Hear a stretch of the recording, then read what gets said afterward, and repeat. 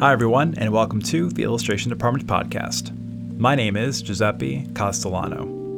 In this podcast, I talk to folks in illustration, graphic design, publishing, animation, and other creative fields about their beginnings, their successes, and the bumps and bruises they've experienced along the way.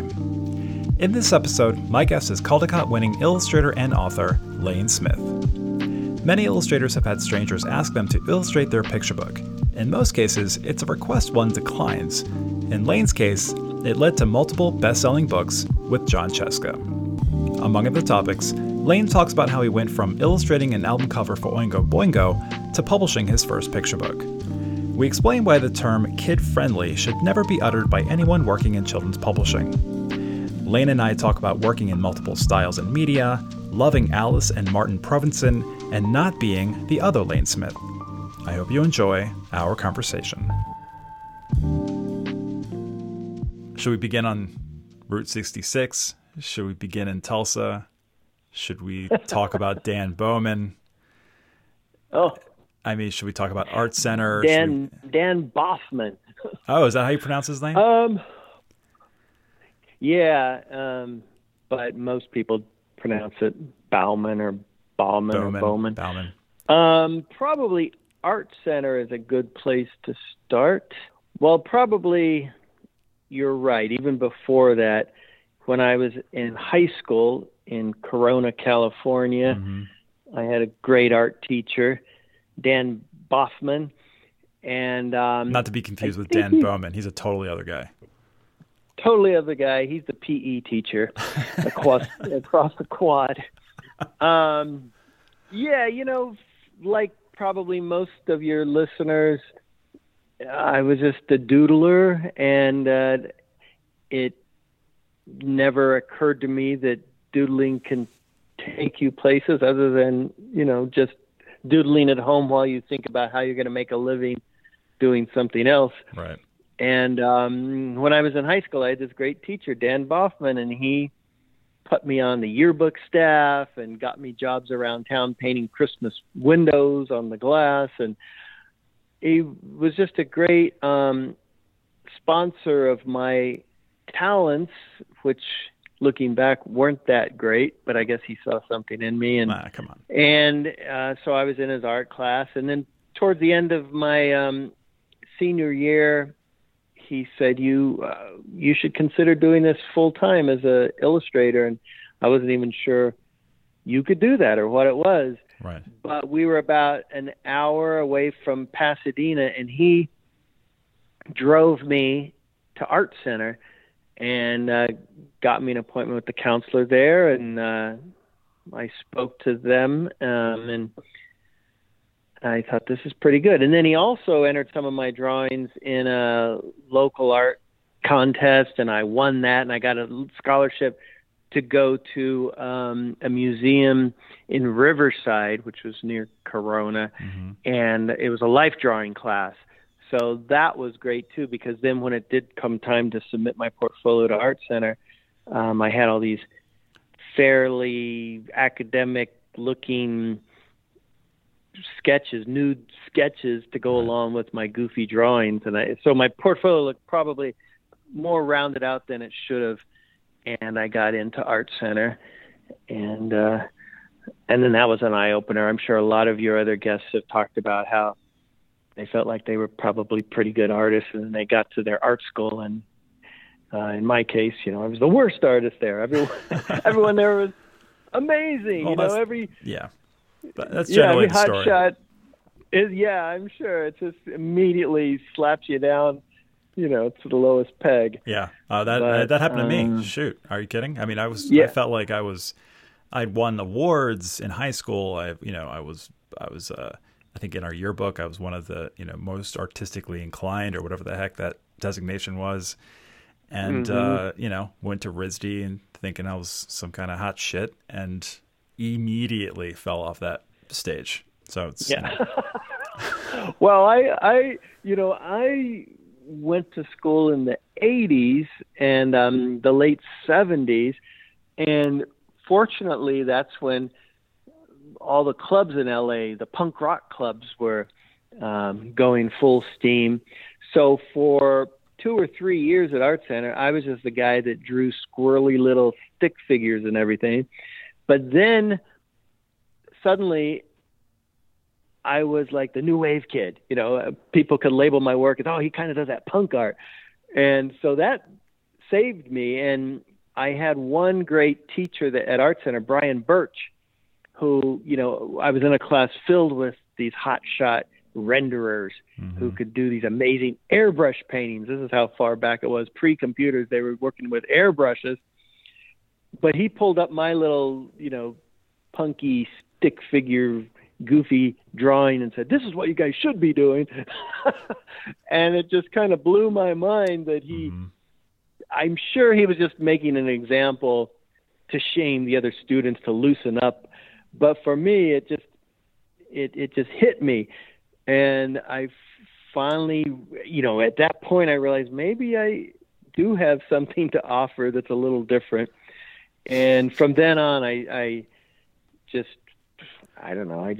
full steam ahead. And I got this confidence I never had before and started actually showing my work around LA before I had even graduated, to album cover places and to magazines and to the LA Weekly newspapers, started getting stuff printed. Well, how did you find these folks? I mean, did you have help figuring out who to call? I mean, back then it wasn't like follow them on Instagram. You had to actually call them or see them. Yeah, it was just these fortuitous events. I remember I was at the Whiskey A Go-Go, and I was seeing the group The Dickies, who were sort of the West Coast version of the Ramones, I guess you would, if anyone would try to come up with a label for them. And, and then during the break of their set, I was talking to one of the band members. His name was Stan Lee, but he wasn't that Stan Lee. Not that one. And I just offered my services. Hey, if you guys ever need an album cover. And he said, yeah, actually we do. And so that was my first gig. And then I would meet, I met a guy, Bruce Kalberg, who said he had a magazine called No Mag, the punk magazine. And I offered my services to him. So really it was not about the money. It was just about getting stuff printed and building up a portfolio. Sure. I did stuff for LA Reader and LA Weekly. I think they had a drop-off policy and dropped my work off. And I think they only paid something like $20 for an illustration in black and white. But, it's not much more than that now. No, I'm kidding. I'm sure it's not. But, no, it's, you're right.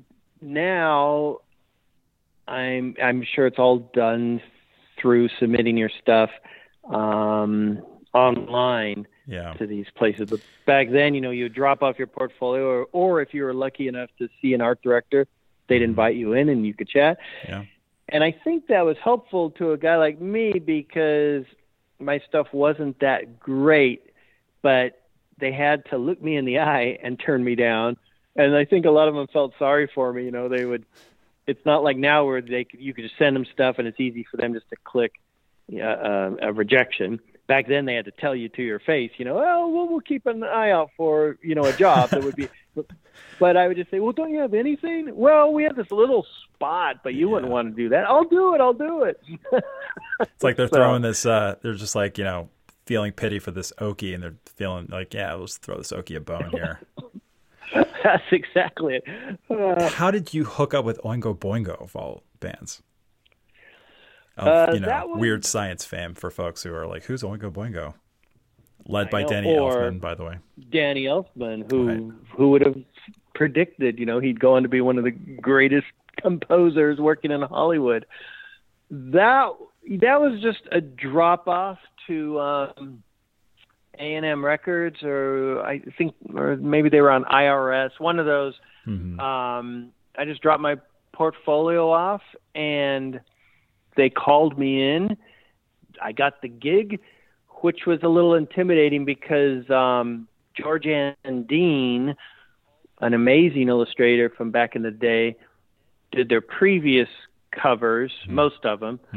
And, she was, I loved her work. So I did a cover that I spent probably a full month working on. And then they called me in and they brought me into a conference room with Danny Elfman and the art director and the designer. And he didn't like it. Uh-huh. I don't even remember what the problem was. They were threatening to, go with someone else. And they said, unless you could do kind of what we're talking about in the next couple days. And I said, I can do it. So the cover they eventually accepted was one that I did in like a day and a half, an oil painting, after I'd spent a month doing this other, what I thought was a fabulous cover that they rejected. But when I look back on that cover, I really didn't know how to paint. I look at it now, I'm a little embarrassed by it. And the problem Elfman had with the first cover, I recall, was he said I was mixing too many genres, because I would have sort of a realistic part of the painting and then something that looked like it was out of a, Japanese comic book over here, and then a little collage area. He says, you can't just mix and match stuff like that. It's got to be consistent.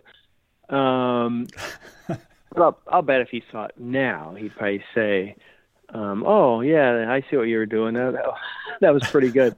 But he was looking for just more of just a sort of an illustration. But I really didn't have enough time on it. And then the funny thing, and this is how the record company works or worked back then. I never got the artwork back because they said, well, the record company owns your artwork. But probably 5 years later, I was at a party in the Hollywood Hills, and we had mutual friends said, hey, we're going to this party. And I met this guy's house who was a record producer. I look on his wall, and he had my painting hanging up on his wall. The original, that Oingo Boingo. I was like, hey, that's my painting. Which album was it? It was called, was it Only Good for Your Soul. Oh, okay. No, Good for Your Soul. Right, and it was, yeah. And that was also fun, too, because I was still in school when that came out. And I remember listening to, I think it was K-Rock or one of the new wave stations back then. And they were talking about my artwork on the station. Like, hey, we just got the new Oingo Boingo. And they were seeing all this stuff in the artwork. And if you look in the background, you could see these shapes, like these monsters. And I had no idea what they were talking about. It was all this stuff that I didn't put in the painting. I didn't know. It was just some texture of mine that they were reading all this second and third read. That's incredible. Yeah, but it was just thrilling to have someone talk about your work when the day before you were just trying to get your homework in on time. And so and I was working at Disneyland at the same time as a custodial host. So I was a janitor at Disneyland. I'm trying to get my homework done at Art Center, and I got a couple of pieces out there. That's so incredible. I was a hard worker. Yeah. Did you stay in contact with Dan Bofman? I did for a number of years, and my first children's book I ever did, I dedicated to him. And Halloween ABC. And that's good. You know your stuff. That was the first book I illustrated, but the first book I wrote and illustrated was actually a wordless book, Flying Jake. And it's long out of print. So I didn't really write it. It was wordless, but so yeah, he's still out there, and I occasionally will hear from people who ask about him, who are also students of his, and who he mentored along the way. But I think he sort of became reclusive, and I understand he works with horses, and he's worse than me. He's out on a farm in California and doesn't answer his phone, and so yeah, I would like to see him again if he hears this, which is highly unlikely. Dan, send me a carrier pigeon message or something. All right, so then you end up in New York after that, illustrating for magazines. It's same kind of deal. I mean, you're just kind of walking around showing your portfolio to folks. This is the 80s now, so Right. This was 84, and I had been living with my parents. I never left home. So I graduated from Art Center, and then I had several months to build up this portfolio then of these little published spot illustrations and a couple of album covers and from California places. And I came downstairs, was having my Fruit Loops, and told my mom, I'm moving to New York, just like John Boy on the Waltons. And I was lucky because one of my huge inspirations was a fellow illustrator from Art Center named Matt Mahurin. Did you know his work? I don't. He was a guy who graduated Art Center the semester before me, came to New York and got the cover of Time magazine, and then he segued into photography. And you open up any issue of Rolling Stone back then, and it was his photograph. And then he segued into videos, and he directed videos for everyone you could think of, U2 and Metallica and Tracy Chapman and Bette Midler, and he was an illustrator. But he was living in New York. He says, Lane, you got to come out to New York. And I said, okay. And he said, you could sleep on my floor, and I've got a mattress. And so I came to New York, and I think I had about $1,000 with me. I had no checking account. I had no credit. I lived at home my whole life. Right. And it was just, so I stayed with Matt, and he just showed me everything you needed to know. Now, what you want to do is you want to drop off your portfolio, and, here's a list of magazines and places, and the drop-off day is usually Wednesday. What I do, he would say, is I have two portfolios, because since it's the same drop-off day, you could drop off at Esquire, and then you could drop off at the New York Times, so you get two so he was just great. And I would also watch him work, and he would be, back then you would do an illustration, and you'd call a messenger, and they'd deliver it uptown to the magazine, and he would do a piece for the New York Times, and he would literally be working on it when the front door buzzer would go off, and he'd say, Lane, get the buzzer. And then he'd pull out his blow dryer, and he'd be blow drying the paint, trying to get it to dry. And he'd throw me an envelope, and he'd say, address this to, Steve Heller and Book Review. And the messenger would come, and then he would stuff it in the envelope, and he'd seal it and hand it to the guy. I'd say, well, wait, let me look at it. And I'd look at it. Oh my God, this is gorgeous. You just did this? And he said, well, no, I was working on it all night, but yeah, I just finished it. And you're amazing.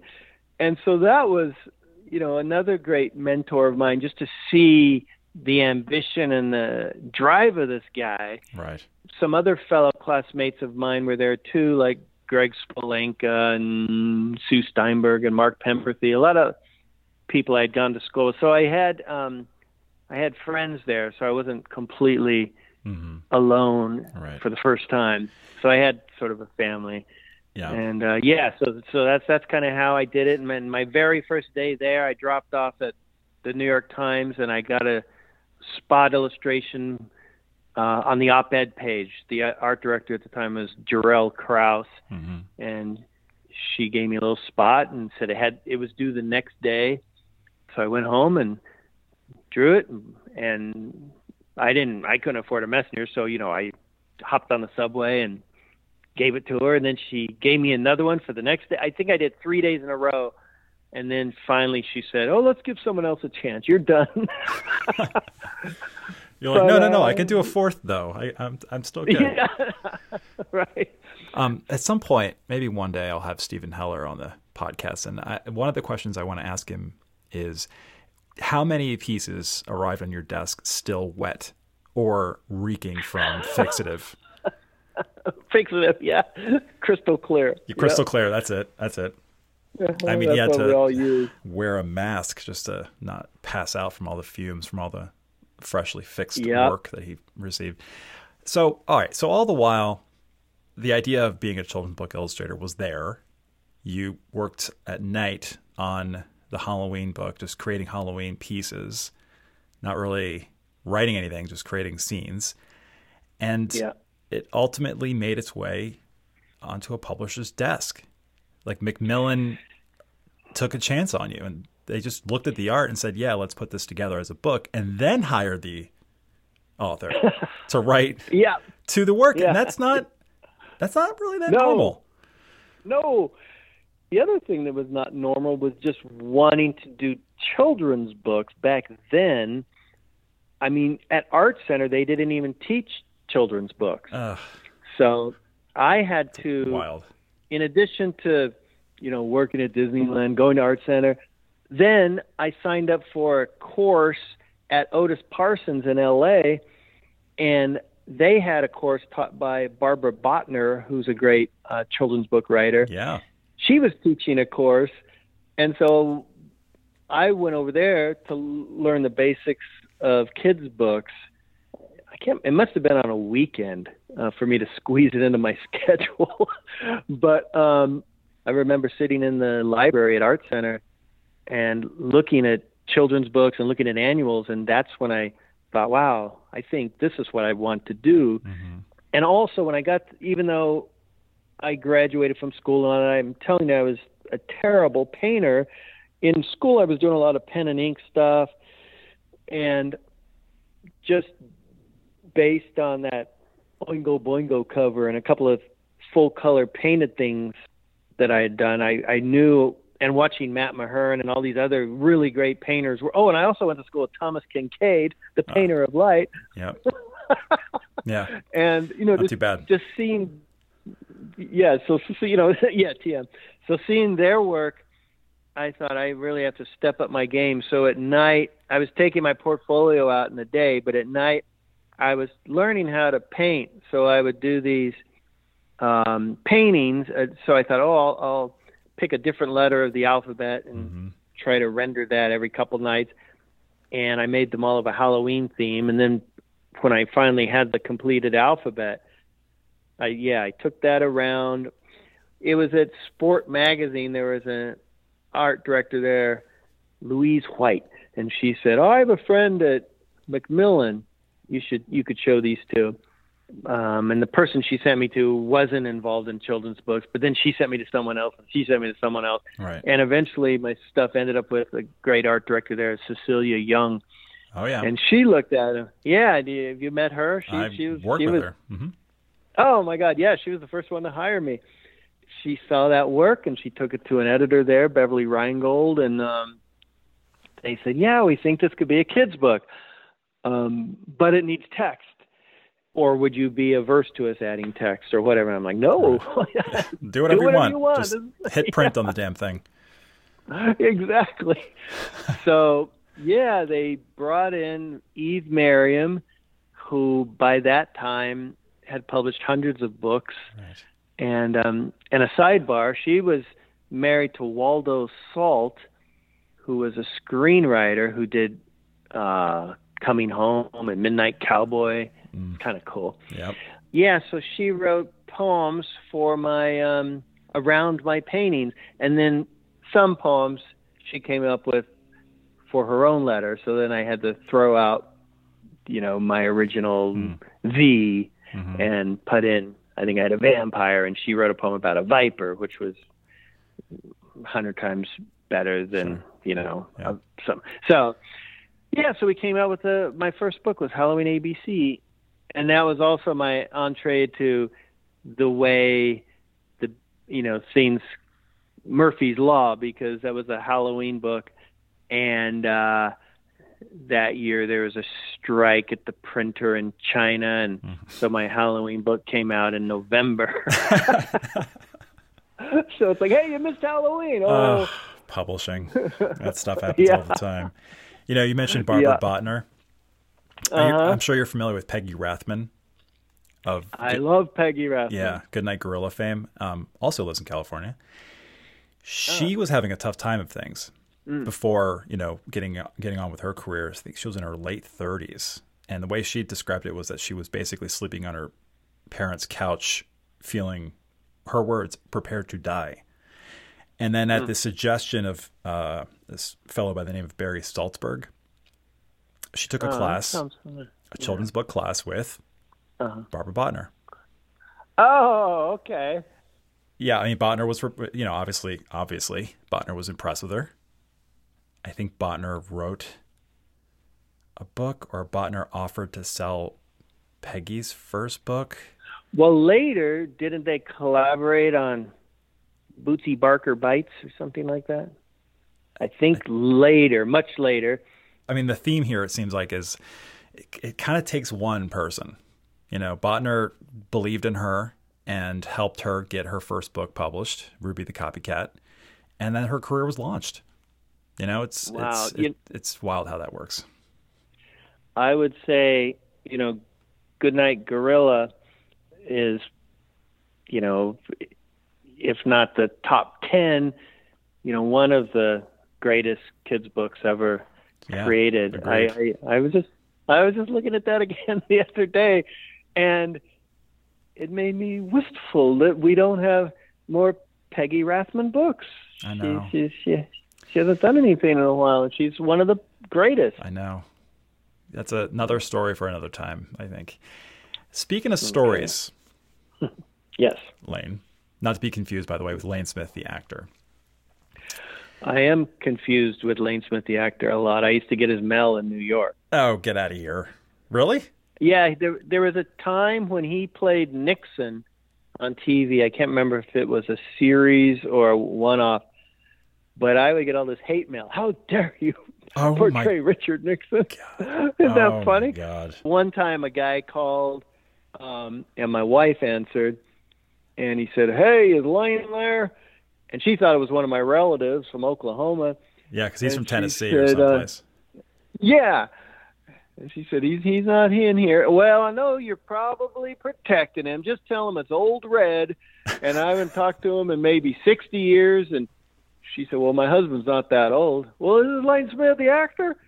No, this is Lane Smith, the illustrator. Again, I know you're trying to protect him. Just tell him it's Old Red. But yeah. Well, I have to share something with you before we get to the next question. Okay. It is that I he's confusing you with Lane Smith, the actor. When I first learned of you in the 90s, I was in art school. I thought you were a woman. Oh, a lot of people do. Yeah. Because I even texted a friend of mine today and said, "Hey, I'm going to interview Lane Smith." This person wrote, "I love her books." It could be because I've never used an author photo, and I'm not on any social media. And then when I started doing books with John Sheska, we would go out together, and people always assumed we were a couple. Well, you are in a way. Yeah, you are in a way. We are in a way. Yeah. Well, that's my next question. So I have I talk to illustrators all day long, and a mentee of mine was approached by an author to create 3 finished illustrations for free so that the author could then include them in her pitch to a publisher. There are a lot of red flags in what I just said. 1, You're working for free. 2, chances are slim that the publisher would say, "Hey, we'd like to acquire your book, and sure, we'll go ahead and use the illustrator you used." That doesn't happen. But that's more or less how it happened with you and John Sheska with the true story of the 3 little pigs. First off, kudos for pronouncing Sheska correctly. Thank you. I usually mispronounce names. That's my thing. So good on me on that. Yeah. And it was rejected. I mean, I doing research for this. It was rejected a lot. Yeah. John Sheska said that one common word used in the rejections was sophisticated, as in it's too sophisticated. Yeah. That bothers Crazy. me. Yes. Well, it's not a concern any longer because if I'm sure, as you know, we're living in this amazing golden age now of children's books And,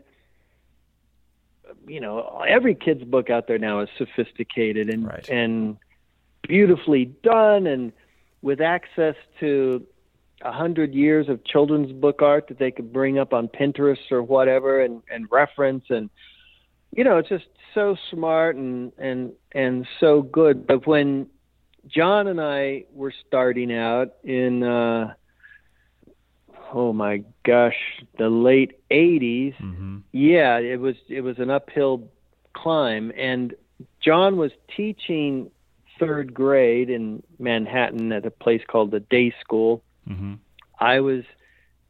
I did a couple of those early kids books, Halloween ABC, and I was working, still doing a lot of editorial work, but our wives worked together. Where? Molly, they were at Sport Magazine, and then later Molly went on to work at Sports Illustrated and Business Week. But at the time, she was with John's wife, Jerry, and Jerry, I think just during casual conversation, she said, my husband wants to get into kids' books too, but he just can't get a toehold in.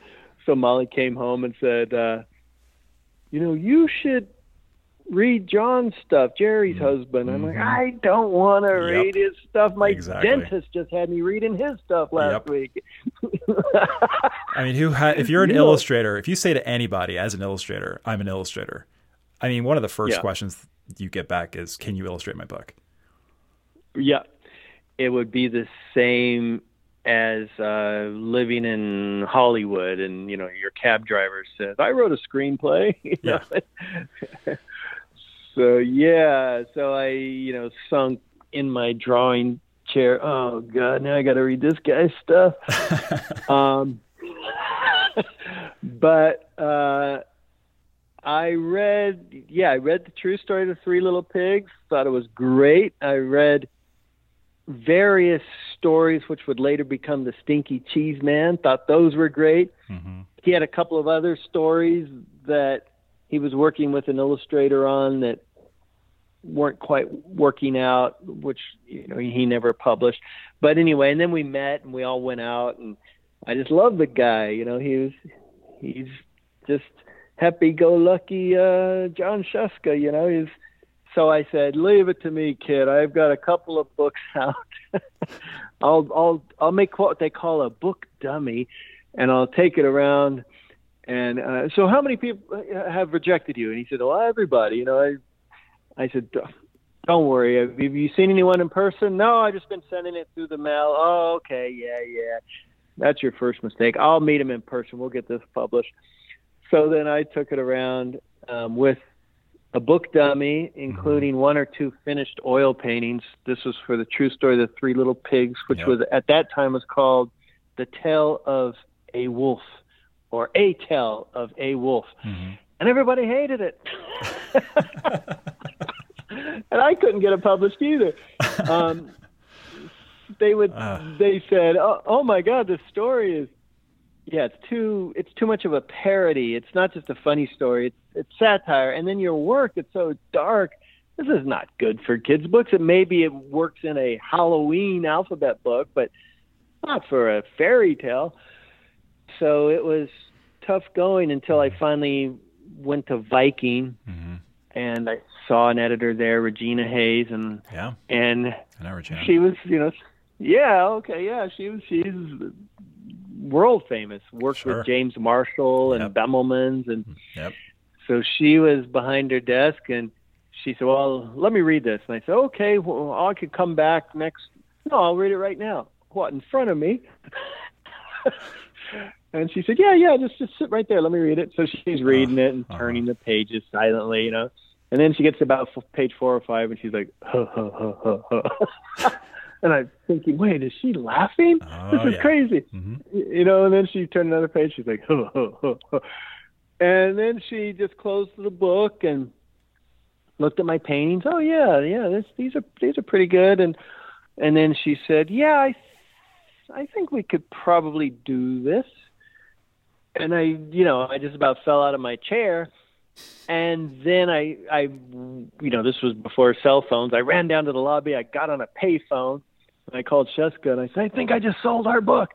So John, unlike me, I'm reclusive and shy, and it's hard to talk to people. John is just this wonderful, gregarious guy. Everyone who meets him, just wants to be his pal. And, he called her the next day and, hey, is Regina Hayes there? John Sheska, just wanted to follow up on that.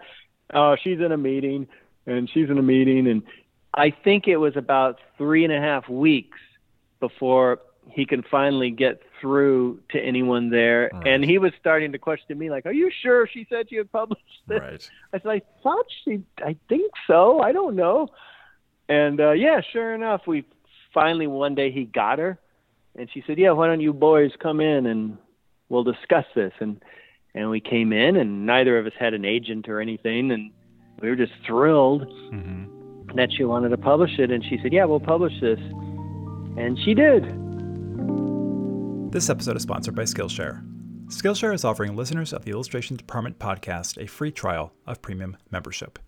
If you're going to take just one online class, take one with the ID.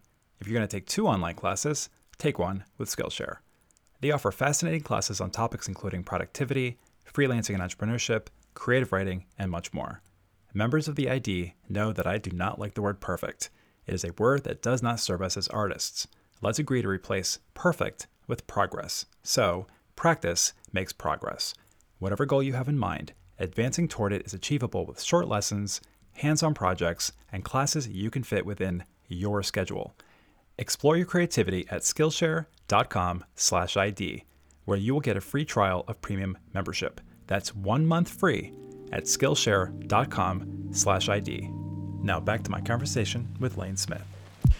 And, obviously they didn't say like, oh, we're going to print 100,000 copies. You guys are going to be stars. I mean, they printed a small print run and it sold out. And then they printed a larger print run and that also sold out. So, and then that's exactly. Fast forward 30 plus years and you've illustrated. I can't even, I was trying to count it and I kept losing count because I was like, oh, I think I got it. And then there's another book. Oh, I have to add that one. So let's just say dozens and dozens of beloved award-winning fabulous books.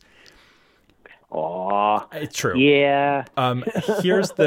So I'm just saying that just so we don't, because like if we talk, I do want to talk about every single book, but if we do, we'll be here till, next year. And I want to get to this point, and that is kid friendly. So you're saying that rejections, these are too sophisticated, too dark. And that to me sounds like this isn't kid friendly enough. And that's one of the terms. Kid friendly is one of those terms. I think it's one of the worst things you can say when working on a picture book. What does it even mean? I mean, really? Like I took my kids to the 9/11 memorial. Is that kid friendly? Right. We took them to the Met a lot. Yeah. Is the Impressionist wing kid friendly? I mean, kids are complex, curious, and continually fascinated people. Well, that is an excellent point. And I think I say on my facts page or somewhere on my website, people will often write me and say, and you get this a lot too, when you do book signings, what's the age limit on this? And would this be appropriate for my kid, do you think? And I say, I don't know your kid. All kids are not alike. And I remember when I did It's a Book, and I had some teachers wagging their fingers at me saying, this is inappropriate for my classroom. And I said, I didn't make it for your classroom. I just made it because I liked it, and I hope it will appeal to kids like I was when I was a kid. And then those are the people who found it. I don't get that whole thing that every book you do should be kid friendly and for every kid in America. I mean, I grew up reading, Edward Gorey books, and probably half of the class, 2/3 of the class would find that stuff too odd and weird. But for the weird kids in the class, it was gravy. You know, it was Right. golden. Mhm. So yeah, that's it's there's probably even more so now with Goodreads and Twitter and all that, and probably that kid-friendly term gets bandied about a lot more than it ever has. And Right. I just don't get it. When I first started collecting children's books, all my favorite books were things that I found in the budget bin, and they were usually European imports. And I'd say, "Oh my God, 99 cents! This book is great!" You know, and it'd be by someone like Josef Wilkan, kid friendly. Yeah, I Bah. mean, like, is Tommy Ungerer's work kid friendly? Yeah, exactly. No. Yeah, it's friendly. It's for this kid. That stuff was great, and a lot of Maurice Sendak stuff. I mean, my favorite illustrators are the Provinsons, Alice and Martin Provinson. Mhm. I guess you could say that it's kid friendly in that the colors are bright and whatnot, but that stuff is so textural and so rough and coarse in the surfaces they acquire. That's what I loved about it. But I'm sure you would show it to some people and they'd say, it's kind of messy. Yeah. Or Ralph Steadman did kids' books. Oh, you know? yeah. Oh, yeah. They're like, you know, they look at a Ralph Steadman and probably say something like, is this a sketch? When will the final come in? Because the lines are really scribbly. Wait, let me tell you a quick sidebar. Please. When I lived in New York years ago, mine and Molly's apartment was right above Books of Wonder. Oh, wow. And, yeah, I had Peter Glassman on the podcast a year ago. Oh, yeah, he was ago. one of our first supporters. But I remember coming home from dinner late one night, and Molly and I, and it was like something out of Night of the Living Dead. We saw all these people slowly walking with open books, just walking on the street. And they weren't reading them; they just had open books. Just like And hordes we of them. Some of them getting hit by cars, other ones, you know, just falling through manholes and stuff. Right. We passed one, and I thought that was weird. And then, you know, a couple steps later, we'd pass someone else, and two or three, and they all had these open books. Finally, we get home, we're ready to go upstairs, and I peek into Books of Wonder, and Ralph Steadman's in there, and he's signing books for people, but in wet ink and just splattering it all over the place. And so people had these, you know, these beautifully signed Steadman books, but the ink, you know, would take 5 minutes to dry, so they were walking out of the store with their pages open. Incredible. It was like something out of a Buñuel movie. Like, ooh, these zombies. About the Provinsons and style. Yeah. Before we get to style, I mean, you know, Alice and Martin Provinson are definitely favorites of mine. I mean, who are they not favorites of, you know? But there's this really, I don't know if a lot of folks know this. Maybe they do. I don't know, but it's a fun historical snippet. Every time I go to the supermarket, I think of, and I go down the cereal aisle because I have 3 children and they eat cereal like they breathe. Martin Provinson designed Tony the Tiger. Well, the original Tony the Tiger. You know, and the way the story goes, so there's another artist, Eugene Kolke, and there's this art director at Leo Burnett. The art director's name is Edward Kern. So anyway, they team up and they design a tiger named Tony for Kellogg's. They hire Martin to essentially finish off the overall design. And Martin's Tony beats these other ideas for a mascot for Kellogg's. And the other mascots are, and I'm not making any of this up, Katie the kangaroo, Elmo the elephant, and Newt the New. And then I like that. And in later years, Tony the Tiger was given a son, Tony Jr. And oddly, and this is something that I particularly like as an Italian American, and an Italian American mother. So Tony the Tiger has some Italian in him. Anyways, and then he also has a wife, Mrs. Tony. That's her name, Mrs. Tony. You're kidding. Nope. And they have a daughter named Antoinette. So who created this whole backstory? I guess the folks over at Leo Burnett, the advertising agency, I guess. or Kellogg's, But or did some they, combination of the two. Did they appear on the boxes ever? This extended family? I don't know. I didn't look it up. I should have, because I don't remember any of this. I just remember Tony the Tiger. I don't remember. Yeah. Anyways. Wow, that is amazing. Yeah. I knew that he drew him, but I didn't know the whole story. And the trivia question: who did the voice of Tony the Tiger? Oh, is that Mel? It's not Mel Blanc or any. Who is it? No, it was Thurl Ravenscroft, who also did the singing voice of the Grinch. Boris Karloff did the speaking voice. This is great nerd trivia. And he also did a lot of the voices in the Haunted Mansion and the Pirates of the Caribbean. And well, all right. Ravenscroft. Let's take that further. So you just mentioned the Grinch.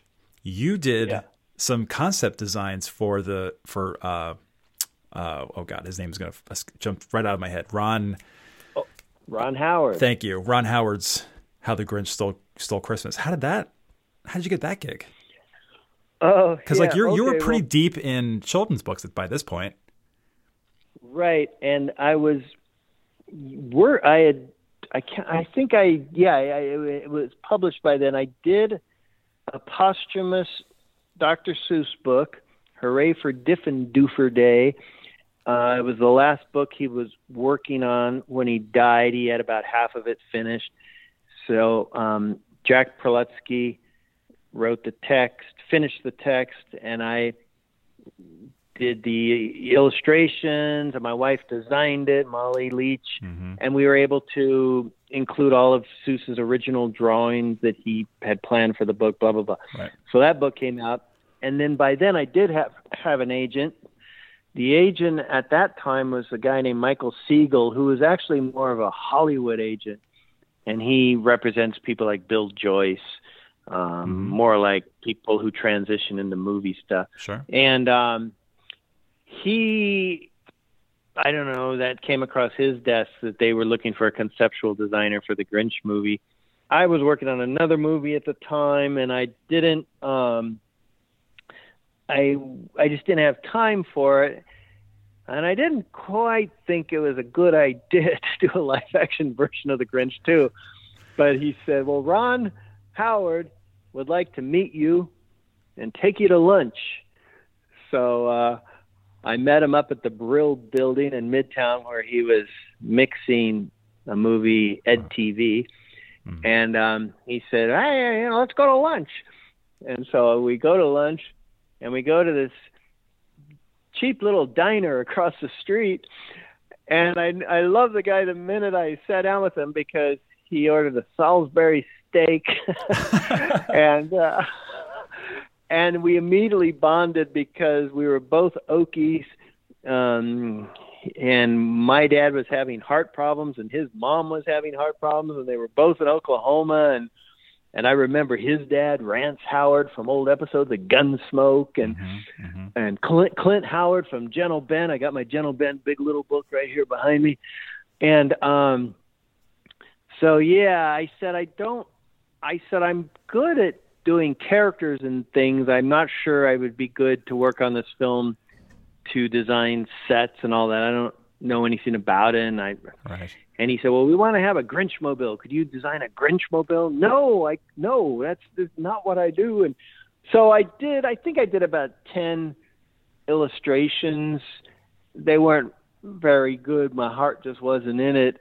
But I love Dr. Seuss, and I love the Grinch, and I love the Chuck Jones version of the Grinch. But I sort of asked if I could be excused from the picture after a while, and I don't even know if I got a credit in that. I was just going to ask you, were you credited?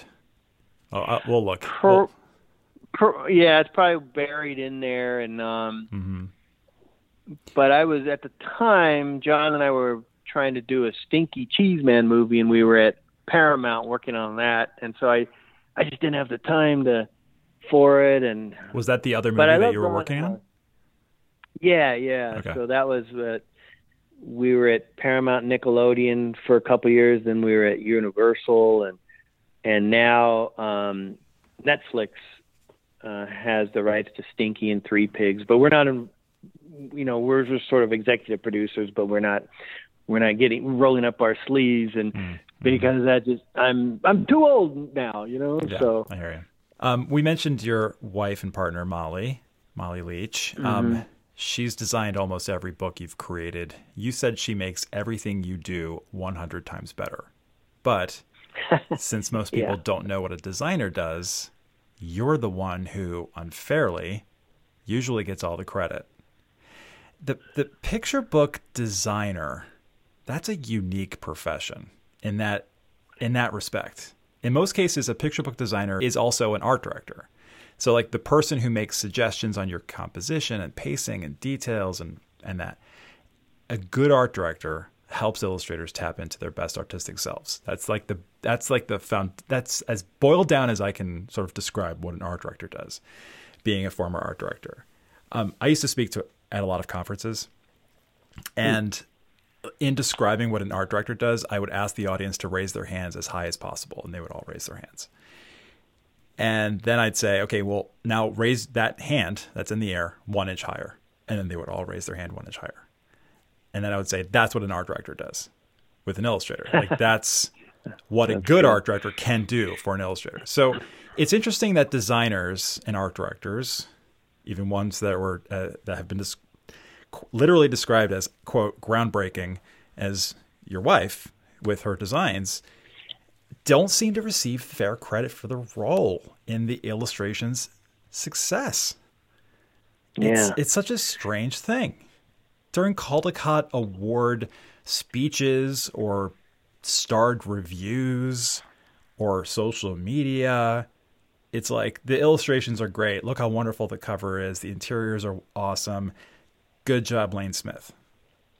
Yep. Isn't that a shame? It's, taking that one step further, speaking of reviews and things, a lot of times I'll read reviews of a wonderful book and 90% of it will be about the text and what a wonderful story. And then the last line or two, ably complimented by whimsical illustrations of Henrik Drescher or something, and it's like, well, wait, that's the reason I bought it. It's a picture book. I bought it for the pictures. Yep. And less so for the art director. You're exactly right. There have been a few teams like that, Etienne Delasserre and Rita Marshall, and but very few. We were lucky because when we started, I wanted our books to look unlike most other kids' books, or just not a cookie cutter design. And at that time, they were sort of, it was much easier. They were just grateful. Oh yeah, Molly can do it as a freelancer. Now it's a little more difficult because the publishers are so big, and they have so many people in house, and they have designers and art directors and all those people who get paid to do that. And so it's a little more touchy, and you don't want to step on toes. But I couldn't do any of these books without Molly, because it truly is, we work in tandem. It's throughout the whole process, through the book dummy process, I'll adapt my art to work with some sort of type treatment she wants to do. Yeah. Or I'll finish a dummy and she'll say, you've got all this type floating, and then suddenly you've got this single page illustration with type on the left side, and oh yeah, duh, So, but yeah, no one knows. But when you said you had people in the audience raise their hands, it's the exact reverse. Even with my own family, I would go home and they would say, "Now, Molly, you work with Lane on these books. Do you write them?" No, I design them. I do the text. I mean, anytime you see a word, and I've done that, or the flaps and the end papers and the. Oh, okay. So you do the illustrations with him? No, I don't. Yep. I do the words. Well, but you said you weren't the writer. No, oh my God. Yeah, it's like, I think about what we need to do with the gutter. So you work outside? No. And then Exactly. Concerned with the spine of the book. Are you a doctor? Yeah. Yeah, Lane painted an illustration of a field, so you do field work. Yeah. Okay, I was trying to add one more to you. That was always, very good. you always have to do those kinds of things in threes. Yeah, No, exactly. I had that same. I mean, my own parents. I mean, I was an art director for 20 years, and my dad. I one time was like, my customers are always asking me what you do, and I don't know. And he was saying it as a way of like, it was my fault that I didn't explain it to him correctly. It's like, I don't know. Right. I don't know what you do. What is it you do? I'm like, I'm an art director. So you write and draw the right pictures? No. You draw the pictures? No. What do you do? I hire illustrators to make art for words that are written by somebody else. And he was like, oh, all right. Okay. I'm like, just tell him I make books. And he's like, okay, that's easy. Tell him I'm like the great and powerful Oz behind the curtain. Behind the curtain. That no one, or I'm the puppet master. Pull the strings. Yeah. But it's not like, we true. don't need to, and the Caldecott goes to, so-and-so and their art director. Maybe like that might be a little too far. But I don't know. It's if you look at any Kirkus review or PW review, it's what you just said. It's text. The text is great. Look at the text. Last sentence with, able illustrations or with, passable illustrations by Maurice Sendak or something. You know what I mean? It's like, what? It's a picture book. Why is the industry not? It's just it's interesting that the illustrations, the pictures aren't on equal footing with the writing or the design. I think that speaks more to the fact that 99% of the folks who write books and write books about books and review books are come from a writer background, an academic background, and they're not necessarily visual. Usually too, we get the designer and the illustrator. A lot of times we'll get short shrift. They'll try to describe it by comparing it to someone else. Lane Smith's new book features a turtle in a John Clausen style. It's like, oh, I love John Clausen, but wait. Right. Speaking of John Clausen, his work is wonderful. Right. Exactly. Yeah. And, or I used to get early on, when my weird illustrations would come out, they would say things Picasso-esque. Or I remember once Dilys Evans did a book on children's book creators, and she said, "Oh, you must have liked Keith Haring a lot. I see a lot of Keith Haring in your work." And I said, "No, I actually don't like Keith Haring at all. No offense." And then, when the book came out, like Lane Smith's Keith Haring-like illustration. Like, man, you ran this by me, and I said I don't like this. Do you read your reviews? Yes, I do, and I wish I. Do you always regret it? And, well, probably like most people, if I'm on Amazon or something, and there's 50 reviews, and they're 5-star reviews, and then there's one 1-star review, that's the one I read. And I'm just a glutton for punishment. And I try not to, but you just can't help it. It's just human nature. Right. But I'm always thrilled when I get an insightful review, even if they don't like the book. And it's rare, but sometimes someone will just, point out something I wasn't even aware of, or So yeah, I'm a nerd who grew up reading the liner notes on album covers, and I read acknowledgement pages in books, and so I do read my own reviews just because that's the way I am. But I regret it because, or if someone loves your book and they give you a rave review, but I think they don't know what are they talking about, I love her illustrations. Yeah. Yeah, exactly. And her work in Lois and Clark.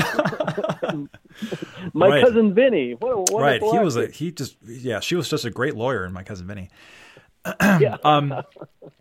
I mentioned style earlier, and then we got all excited about Tony the Tiger, and it completely fell out of my head.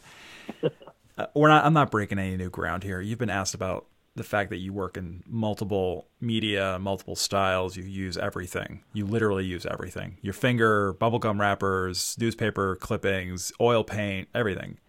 So I'm not really asking anything anyone else hasn't asked. But I want to point this out because working in multiple styles, working in multiple media, this is a very common topic of conversation these days. You know, there are two camps: either work in one medium, work in one style, or you'll confuse art directors. Or the camp that I'm in, to hell with that. You're an artist, do whatever the heck you want, just keep it organized. Right. Just look at your work for a quick example, really quick example. The hockey family, the happy hockey. Yeah. Family, right? Grandpa Green, which is one of my favorite books. Definitely in my top 3. I don't know what the other 2 are, but certainly in my top 3 favorite children's books, period, is Grandpa Green. Yeah. And let's go with Stinky Cheese Man, or something, early, like in the 90s. Like, let's go with The True Story of the Three Little Pigs. Just those 3. Just those 3 are completely different in approach. Like, are they so different that you look at one and go like, that was Lane Smith? Maybe not. But other than that, man, they are completely different. And I'm just pointing this out. I don't even really have a question, to be honest with you. I just wanted to point this out and hear your thoughts on this, because it's frustrating. It frustrates me to no end to hear illustrators say to me, oh, well, I did a portfolio review with such and such art director, or I was at a conference, such and such conference, and heard that, no, I shouldn't work in multiple styles. I shouldn't work in multiple media. I should go digital. So what do you think? Well, for me, the most fun aspect of creating illustration is in the experimentation. So I'll read the text, or if it's something I've written, I immediately start to think of what would be the best way to represent and to showcase the text. And usually that comes through in the textures and the experimentation. If it's a naive text, I might start doing something in colored pencils, or if it demands a more rendered approach like Grandpa Green with little leaves and all that, I might try different oil techniques where you can get sort of leaf patterns. And so, I think that's what excites me about a book. And it's almost like I'm a character actor, who's doing these different roles. But, when I look at my stuff, maybe I'm fooling myself. But I kind of think, oh, this all looks like my stuff. But I could see other people saying, well, no, it doesn't. That's like this Stinky Cheese Man, his head's made of cheese, and then you got this like story over here. It brought tears to my eyes. It's about death. What the hell? But the difference, I think, is when I was at art school, there were certain people that they call them dialist style, but those people had many different styles, but there were other people's styles. You'd get someone and it's like, oh, I can draw like R.O. Bleckman, and I could paint like Bernie Fuchs, and I could, do something but I think in my case, they're all different interpretations of a story, but they're all still my style, and right. There's a lot of variety in there, and I think that goes back to me looking up to the Provinsons too. They could do, like their myths and have more geometric shapes. Yeah. And then they could do something sort of like sweet Color Kittens. Yeah, exactly. Like mid-century look. Yep. And then, they'll do something like Aesop's Fables, and it's more like loose drawn with sponge patterns, or however they're creating that stuff in egg tempera. And so I hope my stuff's more like that. I have a book coming out in the spring next year, and it's the best thing I've ever done, and it's for me, it's just kind of thrilling to still feel like I'm learning every day. In every book, I discover something new. And sometimes they don't quite work out, and you're too far into it, or you look at it a year afterwards and you look and think, that book's kind of ugly. But it's thrilling for me to try a whole different technique, or you use a different kind of paint, and then have it turn out, and it's kind of like, that's what I wish I could have been doing 30 years ago. And I think it just keeps it exciting, right, selfishly for myself, to always be playing around. I don't think I could. I mean, one of my heroes was Charles Schulz, but I don't think I could have been drawing Charlie Brown for 50 years, Sure. Every day the same.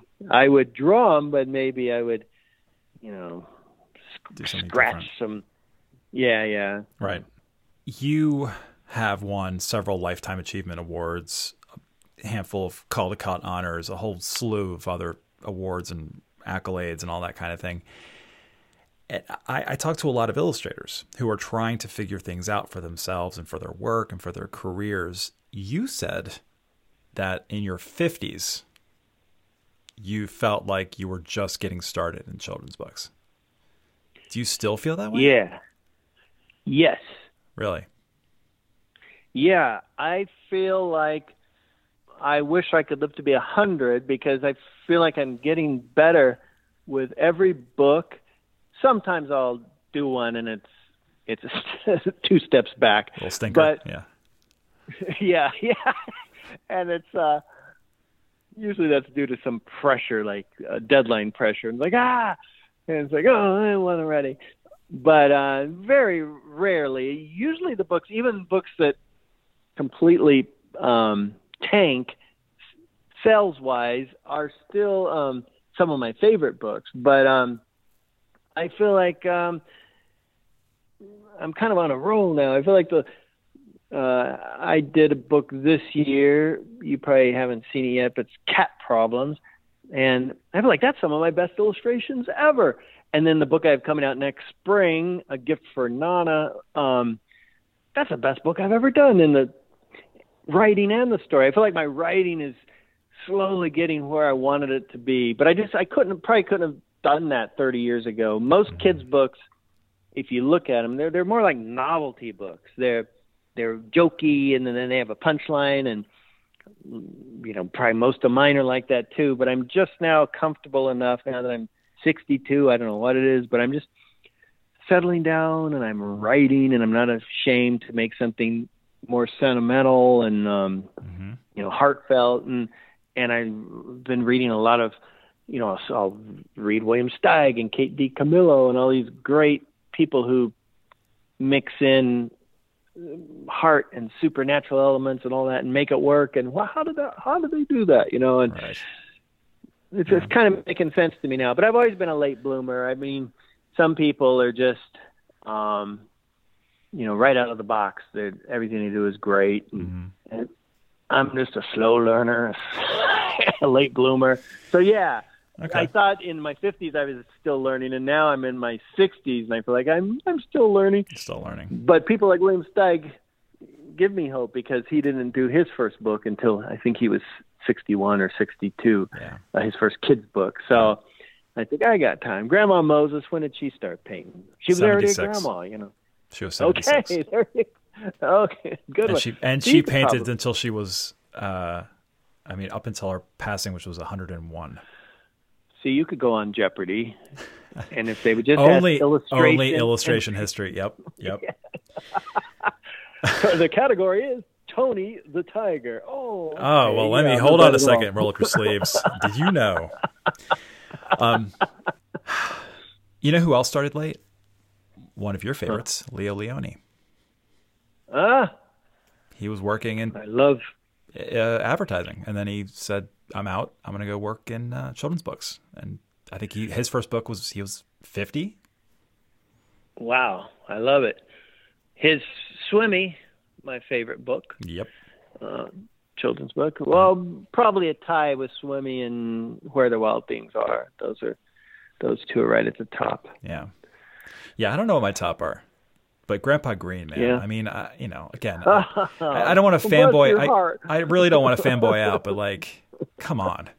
How could you not read Grandpa Green and at the end not cry? If you don't cry, then there's something wrong in the insides. You know what I'm saying? All right. Well, my wife Molly, when I showed her that I did It's a Book and Grandpa Green the same week, and I showed her to her, and she read It's a Book, and she's like, this was funny. And I said, yeah, I don't know if I should leave that jackass line. And she said, if you take out that jackass line, I'm going to divorce you. I said, okay, we'll leave that in. Then I showed her Grandpa Green, and she read it, and she said, what the hell were you thinking? I said, what do you mean? She goes, what's this? I said, I don't know. It's just I was thinking of my family and is that? I mean, it's a great grandson basically telling us about his great grandfather's life story through topiary, because the great grandfather was a topiary gardener, and like the image that breaks my heart the most in a good way is the end. And this was the spread, I think, right after when you were explaining to the reader that the reason the great grandfather is losing his memory and uses the topiaries to sort of make these like tokens of his life. And so the next, and then you're like, oh, that's sweet. Oh, there's the great grandfather. He's alive. Oh my God, that's so cute. And then you turn the page and then you see like the boy is carving a topiary and it's his great grandfather. And you're like, wait a second. Oh shit. He died. And I'm just like, oh my God. And, come on. No, I probably get more letters about that book than any, from families beautiful. And their. Yeah, well, you'll like the Gift for Nana, which comes out next, because that was sort of a tribute to my mom, who passed away a couple of years ago, and all the grandkids called her Nana, and that's another sort of tearjerker. All right, well, I'll look forward to that. So, gosh, I would love to keep talking to you, but we've got to go. So. Let's remember that there are illustrators listening and other folks, but mostly illustrators who, trying to make a go at this, trying to figure things out. What piece of advice would you like to share with them directly? Well, I understand the business is a lot different now, as we alluded to earlier, when it was much more hands-on and personal, and you could just get an appointment to see an art director. I'm sure now it's all through sending your portfolio and all that. But I think the one thing, the cliche that applies is just perseverance. You just, if it's what you love, just keep doing it. When I did that Halloween ABC book, that I wasn't commissioned for that. I just was doing a painting a night, and because that's what I love to do. And I just sort of foolishly stuck with illustration because that's what I love more than anything in the world. And if you love it that much and you're halfway decent, someone, is going to take a chance on you.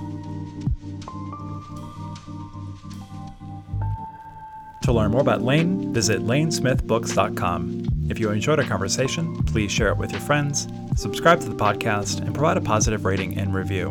Become a patron by visiting patreon.com/illustrationdept. In return, you will receive our salt enamel pin, a reusable discount code for 10% off, and access to patron-only episodes we're calling Extra Credit. This podcast is produced by the Illustration Department, a global leader in online education for illustrators.